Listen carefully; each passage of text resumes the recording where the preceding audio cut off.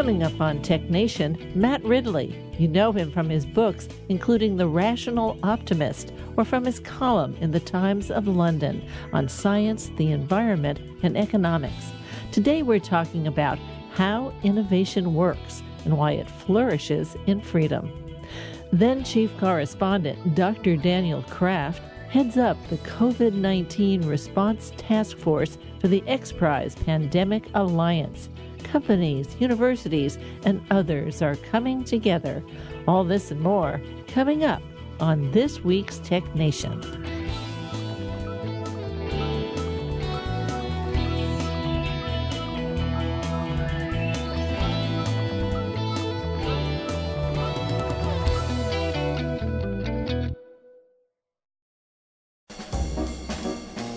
Let's Take 5 with Moira Gunn. This is 5 Minutes.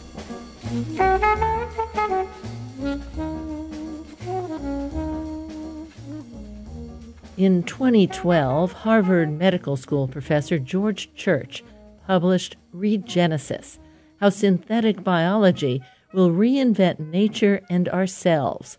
While most people understand that they and all living organisms have DNA, how is that different from synthetic biology?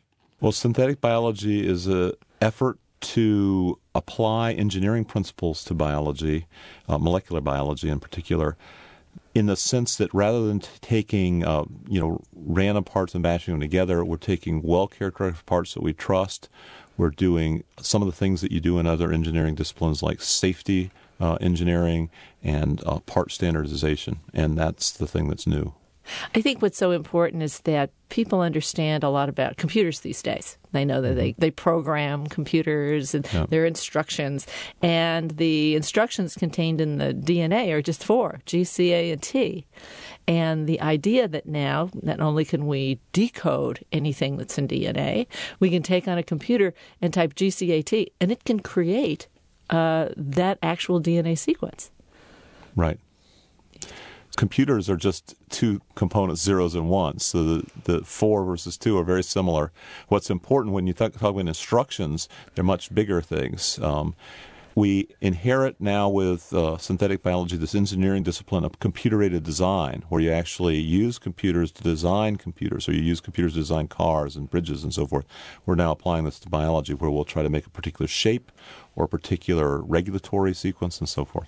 There's a huge opportunity here, and I think we're meeting in the synthetic biology community of encouraging responsible behavior, of encouraging safety and security and licensing, where we can make sure that everybody's doing what they've been trained to do.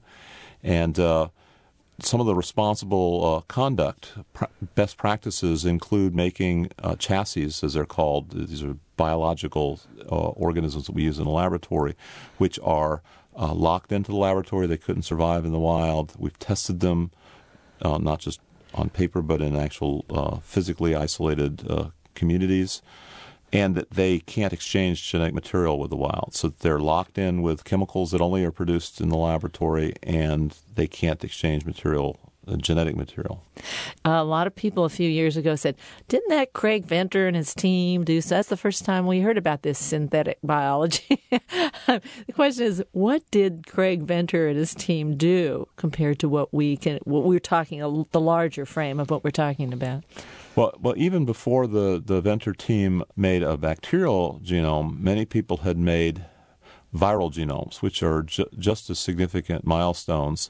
And just making a copy of a genome isn't necessarily of practical significance, nor is it something that tells you a great deal of biology as a learning experience. So they decoded the DNA of various genomes, then basically retyped it into the computer and created it again. Exactly. So they made a copy. It was significant that it was read into the computer using state-of-the-art technology, and then read out of the computer. So reading would be sequencing, and then printed out with, at the time, conventional DNA synthesis methods. But what's more significant, what synthetic biology is really about, is changing the function. Sometimes that can just be changing one base pair in this vast ocean of millions to billions of base pairs can greatly change the function. You've been listening to a 2012 TechNation interview with George Church, the author of Regenesis, How Synthetic Biology Will Reinvent Nature and Ourselves. He remains the Robert Winthrop Professor of Genetics at Harvard Medical School. After the interview, he was headed for a plane where he declared he would be programming a bacteria. I'm Moira Gunn. This is 5 Minutes. 5 Minutes is produced at the studios of KQED-FM in San Francisco. 5 Minutes is a production of TechNation Media. I'm Paul Lancourt.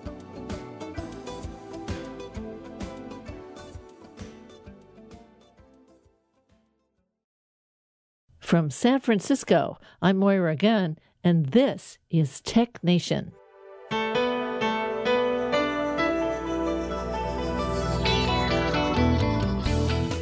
Today on TechNation, Matt Ridley. He's been here before with Genome and the Rational Optimist. Today, we're talking about innovation and how it works, and also why it flourishes in freedom. And then we'll hear from TechNation Health Chief Correspondent Dr. Daniel Kraft about his work with the COVID-19 Response Task Force, part of the XPRIZE Pandemic Alliance. Corporations, universities, and more are joining together in the effort. TechNation is underwritten in part by MindK, a global software development force in a world where every business can be global. On the web at mindk.com. And now, Matt Ridley. Well, Matt, welcome back to TechNation. Moira, it's great to be on the show again. Well, we're talking about how innovation works, and it occurs to me, if you take any human, there's the likelihood that innovation will break out. Yes, I think innovation is one of those extraordinary features of human society that we have and other animals don't. Rabbits and rocks, they don't experience innovation. And actually, most of our ancestors didn't experience much innovation, whereas we experience it all the time. We expect it. It's a natural, and it's the fuel of our prosperity. It's where all the advantages of modern civilization have come from, of course. Now, what's the difference between invention and innovation? I think this is a really important distinction because invention is only a very small part of innovation. That is to say, coming up with a new prototype of an idea is one thing, but turning that prototype into something practical, affordable, and reliable is actually a big job, a much bigger job than the original inventor usually appreciates. So he gets cross, that is, he doesn't get enough credit for it. There's a lovely story about Charles Townes, the inventor of the laser. He used to tell this story about a beaver talking to a rabbit looking at the Hoover Dam. And the beaver is saying to the rabbit, "No, I didn't build it myself, but it's based on an idea of mine." And I think this gets across quite nicely that you know, it's a big job turning an invention into an innovation. And I think also the old adage of necessity is the mother of invention can't even begin to address all the innovation around us all the time. The idea that necessity is the mother of invention, you can see what people are getting at, you know, that if you need to invent something, you have to. But actually, it doesn't really portray what happens in the real world, because otherwise societies that are desperate and impoverished would be more inventive than societies that are prosperous and happy. And on the whole, the opposite is true. If you look at the most inventive, innovative societies in the world developing the new technologies, they've tended to be prosperous trading cities, whether in China 1,000 years ago or in Italy 500 years ago, or in the Netherlands and the Low Countries 300 years ago, or then in Victorian Britain, or then California. Innovation is kind of like a bushfire that flares up in some parts of the world at some times, much more than at others. It's often associated with trade, and it's often associated with relative prosperity. That is to say, people who are well off invest that capital in trying to find new ways of doing things and produce results that benefit everybody in the long run. But, you know, it's not necessity that's driving it, it's opportunity. Interesting. Opportunity. It's not just about money, is it? Well, I don't think innovation is just about money at all. In fact, it sometimes gets in the way. The whole patent system, the whole intellectual property system, is based around the idea that we need to reward people with a monopolistic ability to earn money from an innovation. And actually, history suggests it's not very effective. In fact, it can be very counterproductive in that respect, because what happens is that somebody invents something, they get a patent on it, they spend years fighting off other people who've got rival patents on a similar idea. They make a monopoly profit off it. They try not to invent something new to displace it, because then they've got to go through the whole cycle again. And it's when the patent expires that you get a burst of innovation. A very good example of this is the 3D printing patents, which expired, some key patents expired 4 years ago. And the consequence was a great burst of innovation, which brought the price of 3D printing right down. The point of innovation is to get the price down. So the point of innovation, in a sense, is to save money, is to make new technologies available to pretty well everybody. And we have to be really clear. So many people think that we sit around Silicon Valley inventing things. So many times, someone or some group looks at something someone else has invented or a concept someone else has, and they take it from point A to point B. That's what really drives the innovation. And we don't even have to talk about today. I'm thinking of your example of Lady Mary Pierpoint. Lady Mary Pierpoint is just a lovely example of someone who's not an inventor, but she's an innovator. She's a feisty, powerful, literary woman who marries a rather dull man in a rather dramatic way. She elopes with him, but he turns out to be boring all the same. But anyway, he becomes the British ambassador to Constantinople, and she goes with him. And while she's there, she discovers this extraordinary habit that the women have in Ottoman society, which is that they deliberately give a little bit of smallpox from someone who's recovered to a child, and that makes the child immune. This is inoculation or variolation, later known as vaccination. And she brings that idea back to Britain. She vaccinates her own children. She persuades people, including the Prince of Wales, to vaccinate his children. And this is incredibly unpopular. The medical profession says this is a disastrous idea. How dare you do something so dangerous? She's, besieged by critics for this. And something similar happens in North America around the same time. Now, she didn't invent it. She got it from the Ottomans.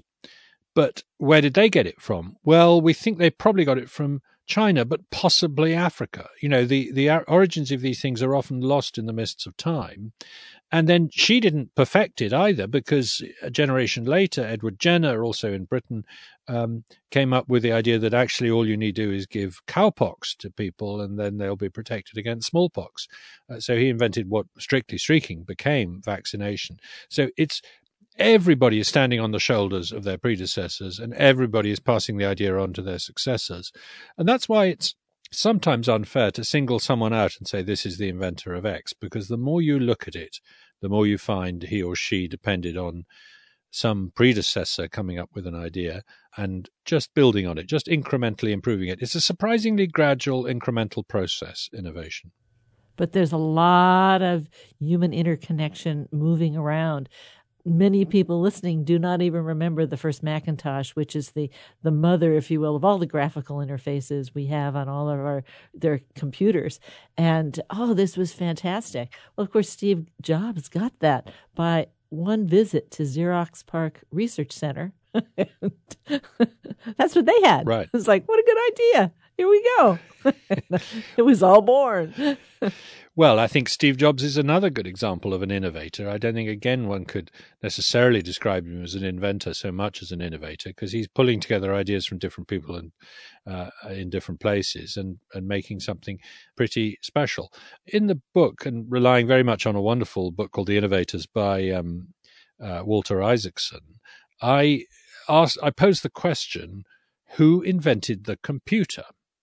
And it's an amazingly difficult question to answer, actually, because if you go back, you've got to consider that there's a very advanced mechanical computer at Harvard called the Mark I, which has claimed to be the first computer. But then there's the ENIAC in Philadelphia that has a sort of somewhat better claim because it's electronic, which the Mark I isn't, but it doesn't have stored programs the way the Mark I does. And anyway, both of them are incomplete, but both came out of ideas connected with what a computer might be that were sort of theoretical ideas that occurred to people like Johnny von Neumann and others, lots of others. In fact, we ought to be able to say who invented the computer. I mean, it's not that long ago. It's obvious history. And yet nobody deserves the credit, because lots of people deserve the credit and it all gets put together. And some very, very talented women basically came up with most of the ingredients of software, particularly things like subroutines. Grace Hopper is a good example of one of them. Now, early on in the book, you write, innovation is the most important fact about the modern world, but one of the least well understood. Now, how so the most important fact about the modern world? How do you argue that? Well, I think to explain almost anything that's going on, whether it's what's happening in our politics with respect to social media, or whether it's with respect to warfare and nuclear weapons, or any of the big themes of the last 50 years are the result of one innovation or another. I mean, it's absolutely central to what we are and what we do. For example, the invention of radio, the medium we're using at the moment in the 1920s, played a pretty large role in the rise of the dictators and the descent into war. Now, it may not have been the main or only cause, but it was a contributor. Likewise, the invention of television seems to have had the opposite effect. It sort of dragged us back to a mushy middle where we all agreed with each other a bit. Then along comes the internet and social media, and many of us think it's going to be utopian and that we are going to see each other's point of view, and suddenly kumbaya, harmony is going to break out. Didn't work out that way, did it? And then if you take the same analogy back to the 1500s and look at the invention of printing, the great printing innovator, by far the most effective user of printing and the most published author, is a man named Martin Luther, who's using this technology to change the world in terms of religion. And it is not trivial to say that the religious wars of the 1600s and 1500s came out of printing. So technological change can have an enormous impact. And so, of course, can social change. I mean, innovation isn't just about things. It's about institutions and people and habits and ideas too. Now, the second part of that is innovation is one of the least well understood. We've distinguished it from invention. What else about innovation do people generally not understand? Or people, how about organizations? How about governments not understand? Well, on the whole, we think that innovation is something that happens suddenly. It goes in leaps. We call it disruptive. That's generally not true. It's mostly incremental. We tend to think we can force it. We can tell it what to come up with. That tends to be not true as well. For example, in the last 50 years, we've been unable to innovate much in transport. We're still going around in cars and planes that go at the same speed as they did 50 years ago. Whereas in the previous 50 years, we had extraordinary changes in transport. We had flight and space travel and things like that for the first time. By contrast, in my lifetime, I've lived through incredible innovation in computers and communications, but my grandparents didn't. They had the telephone when they were born and they had the telephone when they died. So we don't understand why that is. Why should one technology have advanced in the first half of the 20th century and the other in the second half of the 20th century? We don't understand. We misunderstand where it comes from. We think innovation comes out of science, out of knowledge. And that's not always true. It can be true, but it's just as often true that knowledge comes out of innovation, that you get tinkering engineers changing the world, and that results in better understanding of the world. So, for example, the steam engine leads to the science of thermodynamics rather than the other way around. And there's a very nice example of this that I like to cite, which is CRISPR, the new technology for genome editing, which is changing the world of agricultural research, but also medicine. And this looks like a purely theoretical discovery in universities that then gets applied in the real world. But when you look further back, you find that the universities got this from the yogurt industry, which was trying to understand how bacteria got sick when they were attacked by viruses.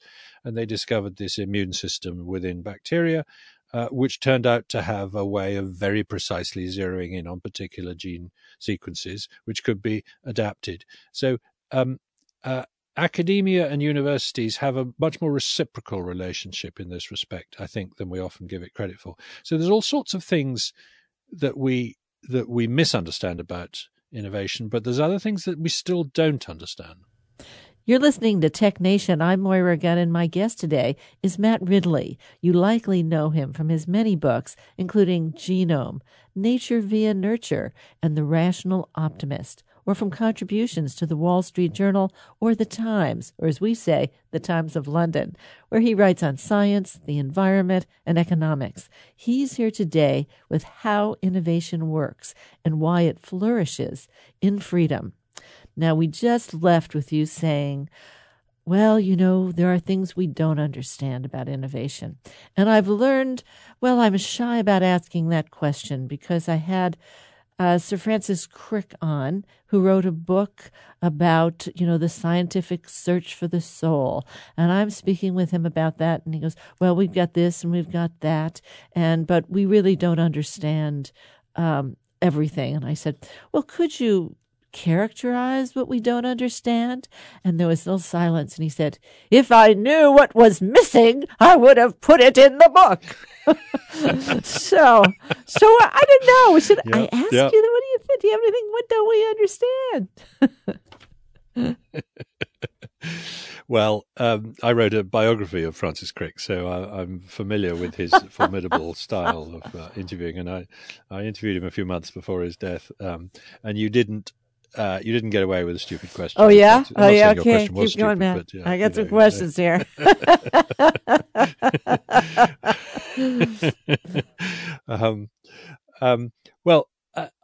I come back to this, in terms of things we don't understand, I come back to this question of why it happens when and where it does. Because it's not as if innovation is happening everywhere in the world at the same time. There are periods when it happens in one place and periods when it happens in another. I don't think you would call Italy the center of global innovation today, but in the 1400s it certainly was. All sorts of ferment of new ideas coming out of there, including, for example, zero and the Indian numerals, which a wonderful mathematician named Fibonacci brought to Europe. Now, that's an innovation, not an invention, because he got it from the Arabs, and the Arabs got it from the Indians. But why there? Why then? And why California? Why Victorian Britain? Why these places? So I think there's a lot of the sort of geopolitics of innovation that we don't fully understand. And it would be nice to be able to predict where it... Here's another thing that we don't understand. Why is innovation very obvious in retrospect and very unpredictable when you're looking forward? So 21 different people came up with the idea of the light bulb in the 1870s simultaneously, independently, basically. Thomas Edison and Joseph Swan, Lodygin in Russia, all these people. And that was because the idea was ripe. It was ready to go. The ability to create a vacuum, the ability to blow glass, the ability to use electricity for lighting. These had all come together, and it was inevitable that people would invent light bulbs. And you can't rerun the tape without Edison or Swan or someone, and you'd still have light bulbs. And the same in the 1990s with search engines. If Larry Page had never met Sergey Brin, we would still have search engines. We had search engines before Google. It's just they came up with a particularly good one. So the search engine is inevitable then. It's ripe. It's ready. But did anyone see it coming? No. Actually, there are one or two prescient remarks from earlier in the world of computing, but amazingly few. And most people, even Brin and Page, didn't realize that's what they were inventing. They thought they were cataloging the internet. They didn't spot search as the most profitable, the most lucrative, the most ubiquitous. I think it's one of the great inventions of my lifetime, the search engine. I use it pretty well every day in one form or another. And yet nobody saw it coming. Why is that? Why is it so hard? These things look so obvious when you're looking backwards, but they are very hard to see when you're looking forwards. Well, I'm sitting in the middle of Silicon Valley, and we eat innovation for breakfast right next to a good helping of failure. But we also have success, and we know about the role of serendipity, the best example being the people who have had a great success, realizing later on that they were actually a hair's breadth close to failure, and incorporate all of that experience in their next effort. I mean, there is the who happened to meet who when and things that fall into your lap. I don't know if that's just how life is or if that's part of that magical thing that we call innovation when it's successful, because there are people to trade with around and there's new people coming in and new things coming in so that the serendipity can happen. Absolutely. And, it's fascinating how many innovations happened to people looking for something else. So there's a woman named Stephanie Kwolek discovered Kevlar while working at DuPont.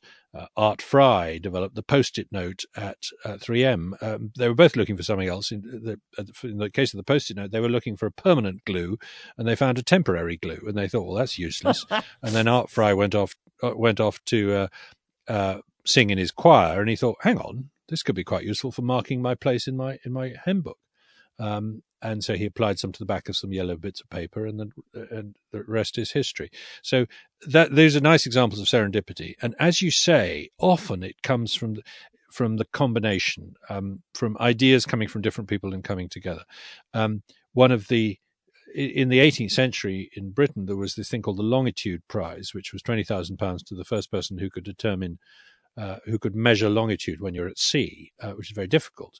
And the result came, the winner was a clockmaker who said, well, actually, all you need is an extremely robust clock that doesn't mind bobbing about on the waves, that can tell you what the time in London is, and you can compare it with the time where you are, and that will tell you how far west you are. And everyone said, well, it can't be that easy. It must be something to do with astronomy or something. But of course, he was right. And even if you look, there are sites today. There's a site called Innocentive where companies can go and post problems saying, we can't crack this problem. Can anyone come up with an idea? An analysis suggests that most of the ideas come from unexpected directions. You've been listening to Matt Ridley, the author of How Innovation Works and Why It Flourishes in Freedom. We'll continue after a break.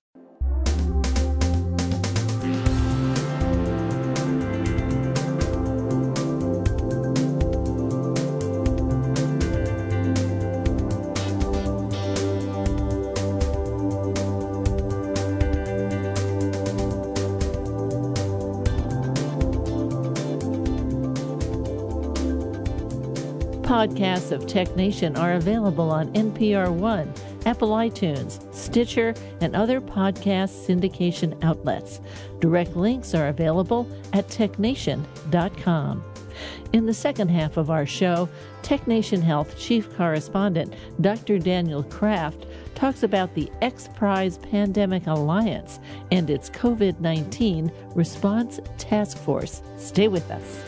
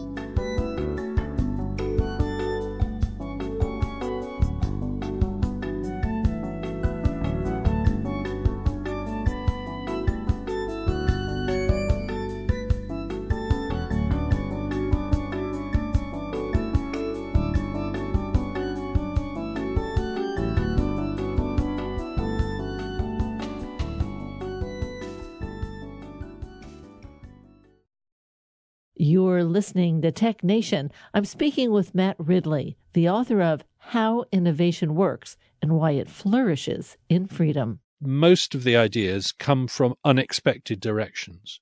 So it really does, to be good at innovation, you've got to be open to thoughts coming from unexpected directions. And you've got to be talking to other people. I mean, if you try and innovate on your own in secret, it won't work. It's a much more collaborative process. Good example of that is a man named Samuel Langley, who got an enormous grant from the US government to build a flying machine in 1903. He was the head of the Smithsonian. He was an astronomer. He was extremely distinguished. But he set about it by building the whole machine at once without testing any of the bits of it and with keeping the whole idea secret. And he then launched it off a houseboat on the Potomac, and it in front of a huge crowd, and it went 20 feet and nosedived into the water. And about 10 days later, on an island off North Carolina, two humble bicycle-making brothers from Dayton, Ohio, achieved what he had failed to achieve, which was powered flight, the Wright brothers. Nobody believed them for years because they couldn't, they weren't grand enough. But what they had done is quite different. They tested all the different elements separately. They tested the wings, the tail, the curvature of the wings. They'd done experiments in wind tunnels. They'd corresponded with absolutely everybody in the world who was thinking about flight, people who were building gliders and so on. So they'd drawn on as many directions as possible, and they'd left the easy bit till last, which was the engine. They said all the engine has to do is power. So all we need is a lightweight engine. And this is a nice example. There's a guy at Google who says this is called the monkey first principle, which is if you are going to innovate by teaching a monkey to recite Shakespeare while standing on a pedestal, don't invent the pedestal first. Make sure you've invented the monkey first. Oh, I see. And that the Wright brothers did that. They hire interesting people at Google, don't they? They do indeed. It's a strange metaphor, but it kind of It works. I won't be putting it up in my kitchen, but that's okay. Well, you don't just talk about the successes and the processes. You also talk about frauds and fakers. Then we're used to failures, but frauds and fakers, let's talk about that. I know, because, there's honest failures, people like Edison and Jeff Bezos are extremely keen on pointing out that they did a lot of failure to get to their success. So there's, failure mustn't be a disaster. But there are also people who came up with ideas, pursued them relentlessly, managed to get enormous amount of funding for them, and were just wrong. It never happened. It never came together, and it didn't work. And either they were fraudulent in some cases and knew perfectly well that they were ripping off their investors, or in some cases they were just bullheaded and optimistic and wrong. There's a saying in Silicon Valley, I'm sure you know it well, which is "fake it till you make it." But if you look at Steve Jobs' career, there's an element of that. He would announce products that he didn't yet know how to produce because he could challenge his colleagues to meet that goal. And it often worked. Now, the reason it worked was because of Moore's law, because of the incredible improvements that were happening in computing and silicon and so on at the time, so that you could predict that things were going to get better and we're going to be able to crack this problem. And the way Theranos, Elizabeth Holmes's company, got into trouble more recently was by trying the same trick with a technology which wasn't seeing these improvements. Because the beauty of transistors is that the smaller you make them, the more reliable they are, as well as the cheaper. But that, of course, is not true of microfluidics and blood tests. The smaller the sample, the harder it is to test blood. And so Theranos got into trouble because it kept promising products and failing to deliver. But it nonetheless became a darling of Silicon Valley, huge investment, $9 billion valuation at one stage. And in the end, it didn't have the technology to match. But to be clear, that money did not come out of Silicon Valley. There was a lot of East Coast money that had never been in the tech field before. There weren't tech people on their board. If you look pretty clearly, because it couldn't pass the Silicon Valley test. Yes, I think you're right there, but it's a pretty spectacular example of the pretty spectacular. I'll give you that. I mean, the other one that I write about in the book is the fake bomb detectors, which evolved out of a completely fraudulent device that was intended to enable golfers to find lost golf balls, and they never worked, and they were just a pure fraud, and it was eventually exposed, but not before a lot of people had died. Now, in the area of public health, you also write about the polio virus, which was so familiar to me in terms of growing up, but is also familiar today, considering, just how frightened we are for everyone and how frightened we are for our children, etc. Let's talk about that story of the polio virus. Yes, I think this is one of the remarkable stories and a very happy ending, but with some uncomfortable moments along the way, because the rise of polio as a crippling disease for particularly young people, which got worse and worse as the 20th century went on, became a huge cause for lots of charities and others to try and put money into research to try and find a vaccine for polio in the 1950s, and it was the golden fleece. It was the thing that everybody wanted to find, and so there was a lot of haste, a lot of competition, a lot of desperation to be right and to get this right, and there were unfortunate mistakes made along the way. There was an early version of the Salk vaccine was badly manufactured in such a way that it actually caused polio rather than preventing it, and many people actually got it as a result from a batch that was made by Cutter Laboratories on the West Coast. But I write in the book about a rather splendid woman called Bernice Eddy, who discovered that vaccines such as the polio vaccine were contaminated with a virus from monkeys called SV40, which was capable of causing cancer.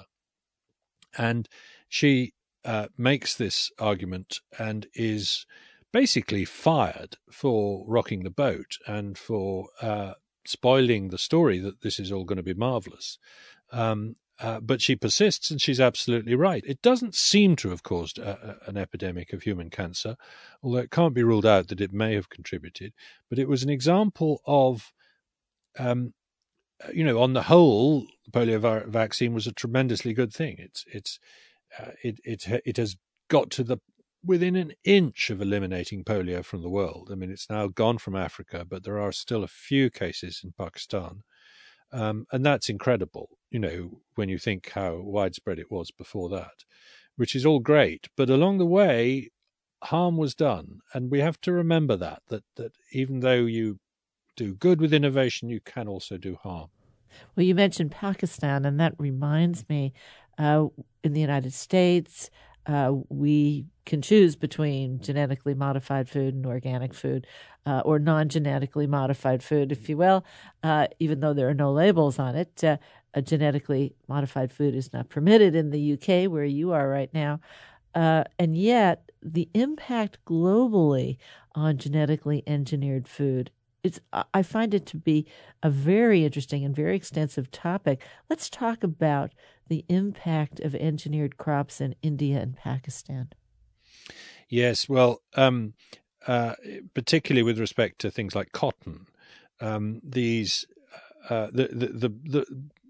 think the best of the genetically modified things is a thing called BT, Bacillus thuringiensis, which is it started out as a bacterium that was used by organic farmers to defeat insects. It's a bacterium that is toxic to insects. It kills insects. And by extracting the gene from the bacterium that kills insects and putting it into plants, you can make plants that are insect resistant but completely harmless for people. And because this was already an organic pesticide, you'd think that it would be very welcome. But in fact, there was a lot of resistance to it. In India and Pakistan in particular, it's been used in cotton. So most cotton is now grown with this, because the problem with insects that attack cotton, like the boll weevil, is that they live inside the cotton boll, and so it's very hard to get at them by spraying on the outside.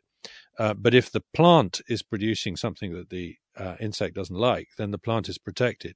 And this is a nice case where this product wasn't allowed, this seed wasn't allowed in India, but a black market developed because people could see that this was a fantastically good product. It was well protected against insects, and it was much cheaper to grow and produced better results. And so the farmers themselves led the way to changing the minds of the country about growing this product. And that today there are arguments also about BT brinjal, eggplant, and various other crops. It's a very important area. And on the whole, there is no doubt now that genetically modified crops are doing huge benefit to the environment, because they're enabling us to use fewer insecticides and to actually use less land, less water, and that kind of thing.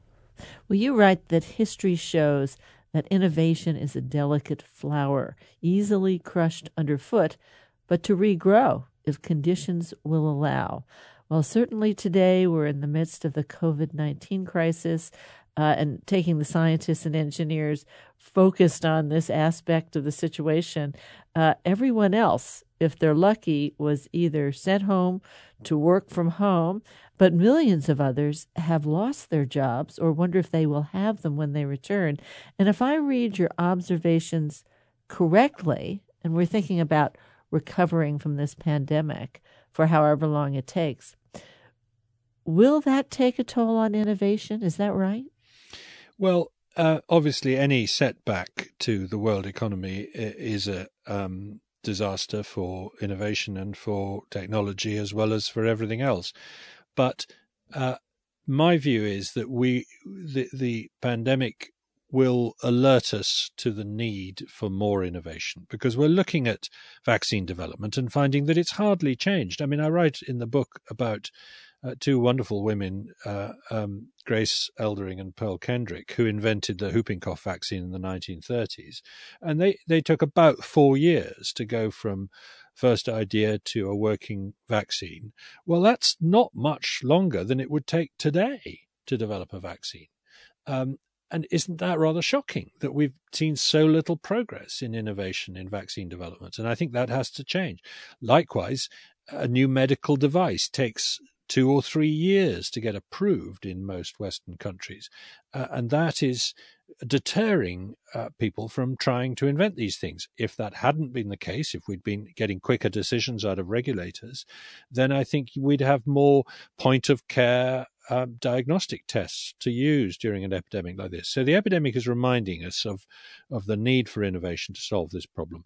The Ebola epidemic caused quite a lot of research into antiviral chemicals, some of which I think are going to be quite promising against COVID-19. So it might, we may yet defeat this disease with a drug rather than a vaccine. We haven't yet been able to defeat viruses on the same way that we defeat bacteria with antibiotics. So I think there will be a stimulus to innovation in the medical field, but I also hope that it results in us thinking about the need to stimulate innovation generally, because if all those people who have lost their jobs need to get back to work, then the way to do that is to generate prosperity, and the way to do that is to come up with innovation. I very strongly argue in the book that innovation does not destroy jobs. We've been worried about this for 200 years, but we've automated agriculture, we've automated most of manufacturing to a huge degree, and yet there are more people in work than ever before.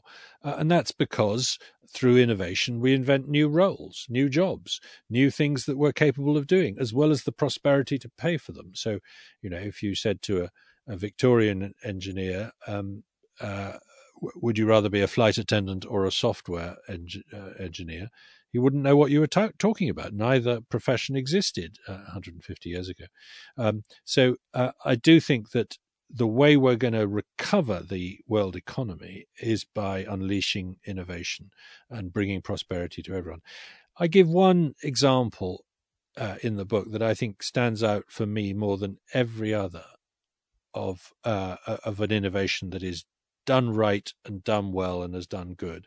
And it's the insecticide-treated mosquito bed net. This has turned around the malaria story. Malaria was increasing till 2003. It's now rapidly decreasing as a cause of death. That's largely because of this simple technology, championed by the Gates Foundation, who are spreading it around Africa. And it turns out, because of some very nice experiments done in Burkina Faso in the 1980s, that these things deter mosquitoes as well as kill them. And that therefore, this has saved millions of lives, and nobody's made a profit out of it. Nobody's patented it. It's a very simple, it's a low tech thing. There's no electronics involved. It just shows what we can do when we put our minds to it as a species. Well, we haven't gotten to a lot, like the fact that you're a member of the House of Lords, you're Lord somebody or other. We haven't given full disclosure to your quote on the front of my long ago book, calling me a gonzo storyteller. Hunter S. Thompson meets Richard Feynman. I'm still living up to both. We haven't gotten to your TED Talk about when ideas have sex. I'm afraid we've just run out of time. But I do hope, Matt, you'll come back and see us again. Moira, it's been a huge pleasure talking to you. Thank you so much for having me on the show. My guest today is Matt Ridley. His book is How Innovation Works and Why It Flourishes in Freedom. It's published by Harper. I'm Moira Gunn. You're listening to Tech Nation. While we turn from one person to another, one organization to another, one anything to another, there is still the power of working together. Tech Nation Health Chief Correspondent Dr. Daniel Kraft is leading the COVID-19 Response Task Force, which is part of the XPRIZE Pandemic Alliance. Well, Daniel, welcome back. Great to be back. Now, I want to ask you about something called the XPRIZE Pandemic Alliance. We're all familiar with XPRIZE. You've been involved with the XPRIZE for years and many of its different variations. Remind us what XPRIZE is and what this XPRIZE Pandemic Alliance is. So the XPRIZE was founded, I think, 15 or 16 years ago by Dr. Peter Diamandis, and the idea was to prize challenges that were audacious but possible, and encourage and incentivize folks to solve those challenges. The first one being the Ansari XPRIZE to get a non-NASA or government rocket to space, and that's now catalyzed the whole space industry from SpaceX to Jeff Bezos doing Blue Origin and beyond. And there's been many versions of XPRIZes. I've been involved in the coming up with the tricorder XPRIZE to make home-based diagnostic devices, kind of a la Star Trek. But in the challenging era of COVID, in our pandemic era here in early 2020, the XPRIZE has catalyzed a new alliance called the XPRIZE Pandemic Alliance, and I'm lucky to chair the Alliance Task Force with the goal of bringing together university partners, corporate partners, NGOs, and the general public to help solve for the challenges we have in addressing COVID-19 and hopefully preventing future pandemics. So there may be multiple challenges under the XPRIZE Pandemic Alliance. Exactly, and it's not starting out as a bunch of prizes to start with. We're now basically trying to pull together all these amazing groups, all the sort of thousands of flowers that are blooming, trying to solve PPE shortages and new drugs and vaccines and social network support in new ways, because there's a lot of amazing things happening. And part of the challenge is to connect the dots and catalyze faster, better solutions rather than everyone, trying to do this in parallel. So I'll try and give you a few examples. I was just on what we call a jam session today, where we're having folks looking at generating a new therapy. So it could be a drug therapy.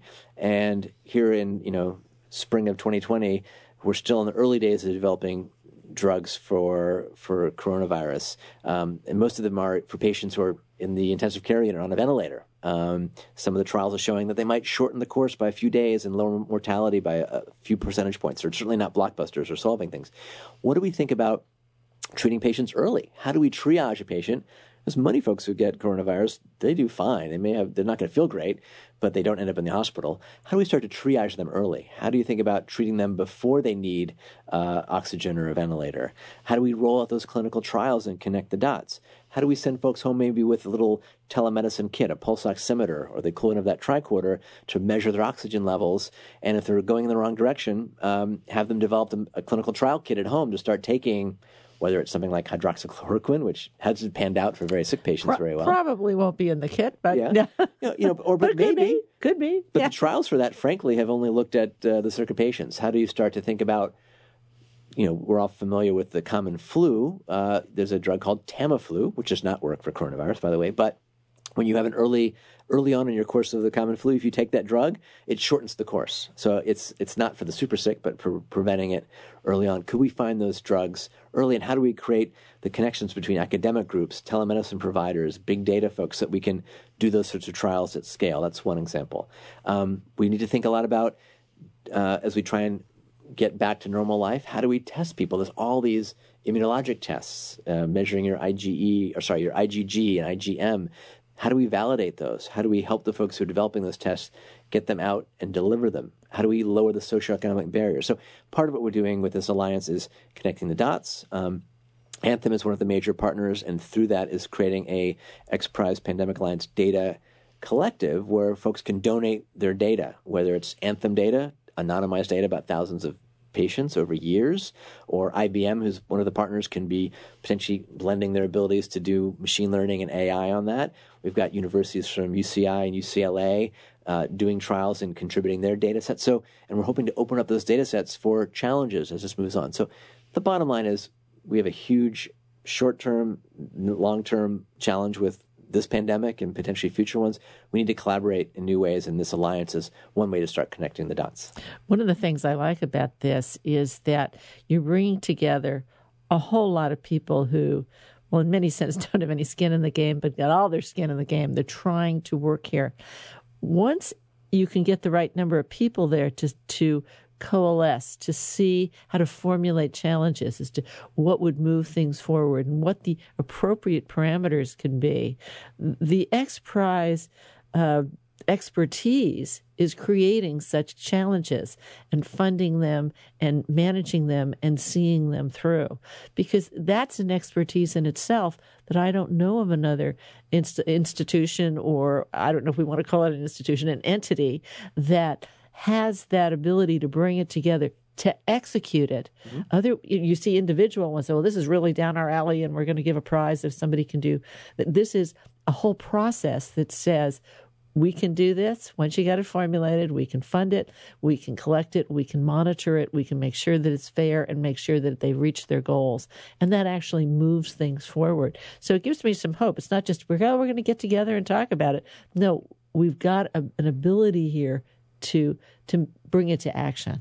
Yeah, and I think part of that's finding sort of market failures. I don't think we need to have a prize around a new vaccine. There's lots of folks working on the vaccine itself, but there might be a prize about how do you distribute that once it's discovered, or how do we take lessons. Some of the amazing folks on our task force include Dr. Sam Broder, who used to be the head of the National Cancer Institute, who was very involved in the early solutions for HIV, from AZT to the cocktails. So how might we, I'm making this up right now, do a challenge around building the cocktail of therapies that might be needed to treat the coronavirus, COVID-19 virus, which might not respond to just one drug, but need a similar type approach. How do we integrate in design thinking? The folks from IDEA, or in part of the Alliance, they're a master at design thinking and solutions that connect dots, because you need to think about a patient journey. It's not just about a drug or a device or a ventilator, but how do you then manage that patient, for example, once they've gotten out of the intensive care unit? I'm an oncologist. We know that many cancer patients have a lot of downstream issues from chemotherapy and radiation. That's going to be the case also for coronavirus patients, unfortunately, who've been through the ringer. And we need to think about managing that, and maybe prizes around understanding those comorbidities and how to address them.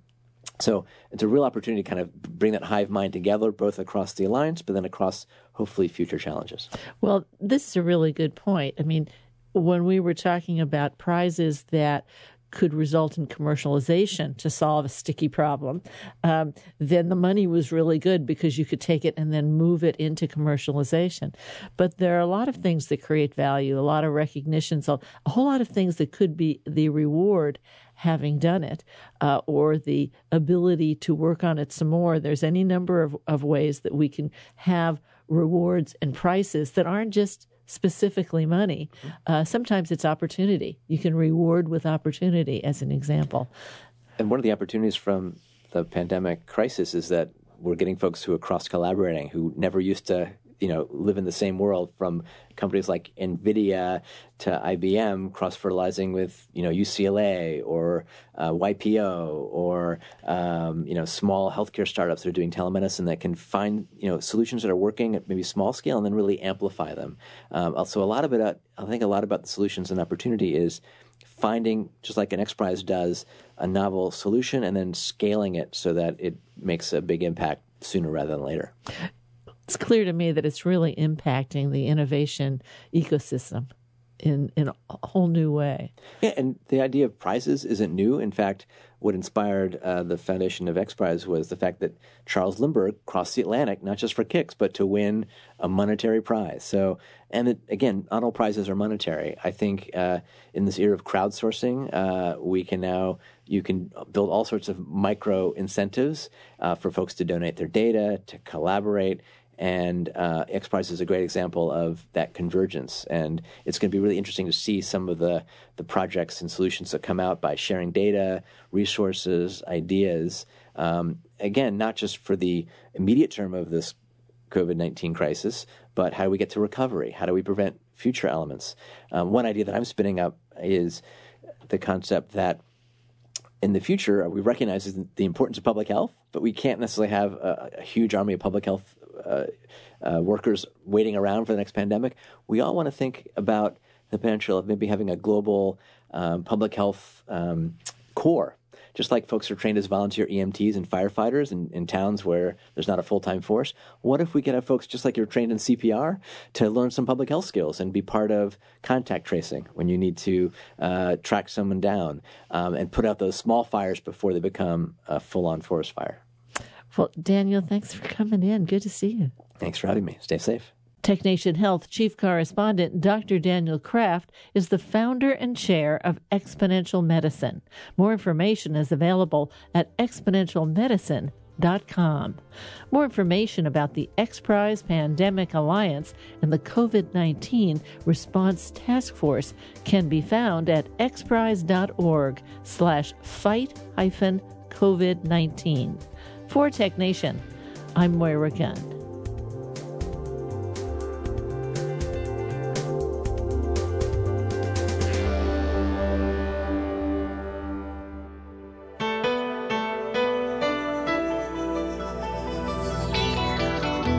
TechNation and its regular segment BioTechNation are produced at the studios of KQED-FM in San Francisco. Executive producer is Matt Gardner. The director of technical production is Monty Carlos. And audio engineers include Howard Gelman, Seal Muller, and Larry Upton. Our theme music was composed by Ann Nachtrieb-Zessiger and Robert Powell, with title creation provided by NameLab Incorporated of San Francisco. Program information and Internet audio is available on the web at technation.com. TechNation and BioTechNation are productions of TechNation Media. I'm Paul Landcore.